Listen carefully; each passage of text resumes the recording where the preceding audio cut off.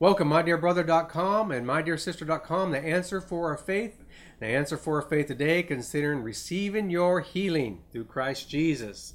Case study. Now we're going to go into some case studies. Remember, we just talked about if there's any precedent of people being healed, or is it unprecedented. So now we're going to talk about people who are actually healed. And if you have this problem, take it in, receive it, not just from the mouth of a flesh and blood, but from the Holy Spirit, saying this is true, this is from God, this healing is for you today and forevermore. Case study: will you heal me?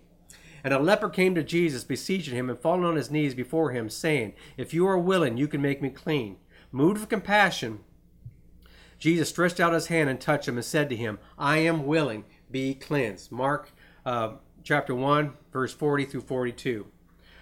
Several things we can get out of this. One is we must come to Jesus. It said the leper came to Jesus. We've got to come to Jesus. Jesus is the only healer. He's the only one that can lay his hands and see us healed. He's the only one who took sin into his body, along with sickness and disease, the curse of the law, into his body so he can be healed. Jesus said in Matthew 11, 28 through 30, come to me, all who are weary and heavy laden. Are you weary and heavy laden? That's just not meaning the soul. That doesn't mean necessarily just doesn't mean lost from him, but is your body worn out? And I'll give you rest. Take my yoke upon you and learn from me. Take my yoke upon you. There's many of us have taken yokes upon us that weren't Jesus. It was somebody else. Maybe it was your parents. Maybe it was your teacher. Maybe it was your boss putting things on you that you're just not able to bear. Maybe you're slightly good at it, but it's not your gifting. And you can take some things and worry about things that in a place that you shouldn't be. Somebody can put a yoke on you where you shouldn't have the yoke on you.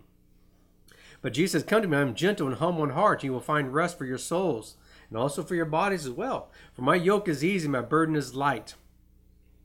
Second part is a leper wasn't presentable under the law. This leper we're talking about. Leviticus 13:45 through 46 talks about leprosy, and it has to do with unworthiness. One thing in that Leviticus tells you, a leper his clothes had to be torn. He had to wear torn clothes.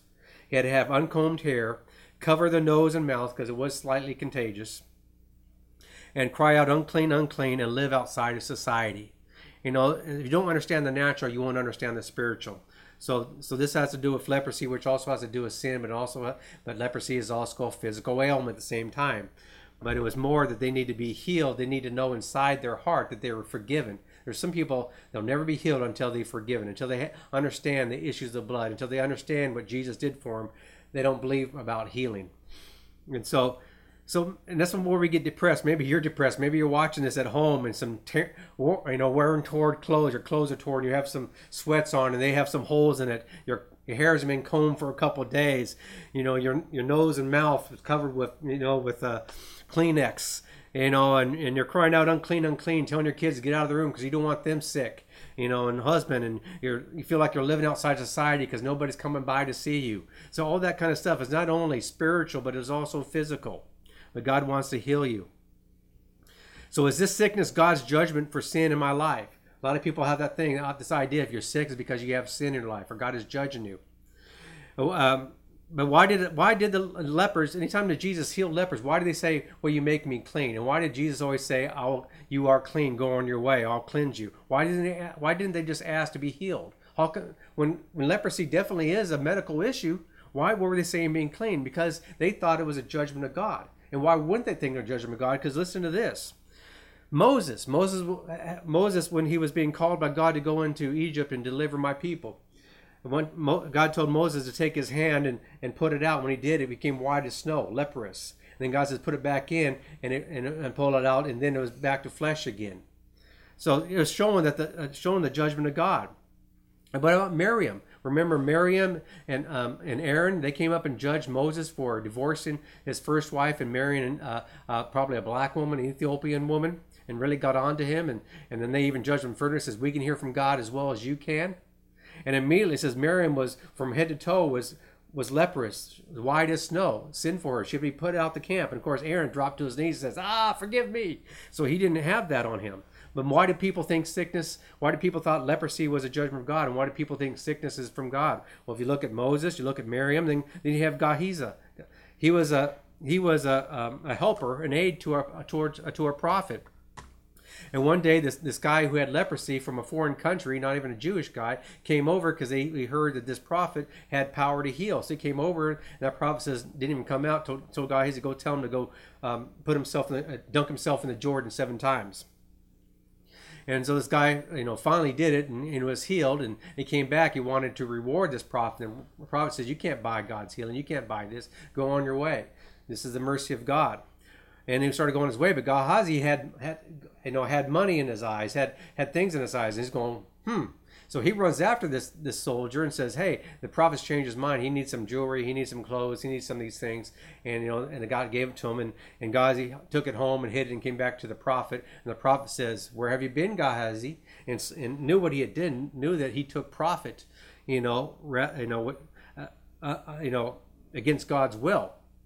And Gehazi immediately was leprous from head to toe, and he had to be outside the camp. God's judgment upon him. King Uzziah, a great king till the end, till his head got so big, and he began thinking he was so great in himself. He thought he could be both priest and king. In the Old Testament, God separated the king and priest. The king had their duties, and the priest had their duties. But the king thought he could be a priest too at that point, so he came in and kind of brushed aside the priest. The priests were warning him, and I guess lit some incense, and says.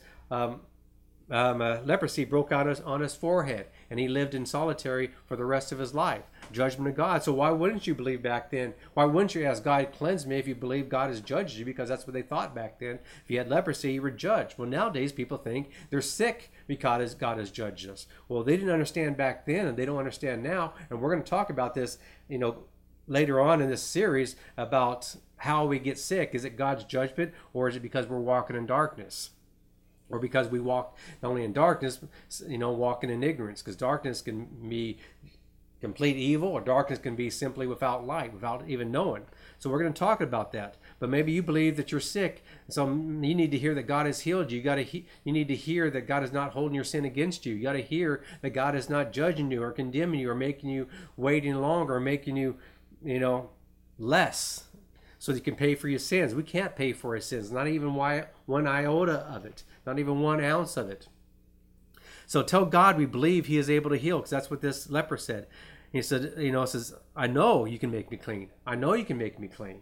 That's what we need to have. God, I know you can make me clean. I know Jesus can make me clean. Because without faith it is impossible to please him. For he who comes to God must believe that he is, and that he is the rewarder of those who seek him. Hebrews 11:6. When we come to God, and remember this leper came to Jesus beseeching him. We come to Jesus and we got to say, we believe, that you're able to heal me. I believe that you're able to turn this sickness and disease around. I believe this.